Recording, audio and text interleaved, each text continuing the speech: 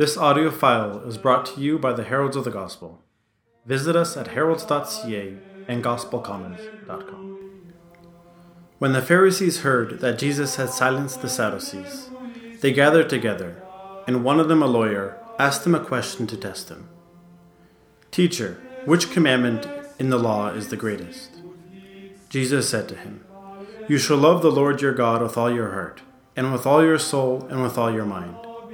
This is the greatest and first commandment. And a second is like it. You shall love your neighbor as yourself. On these two commandments hang all the law and the prophets."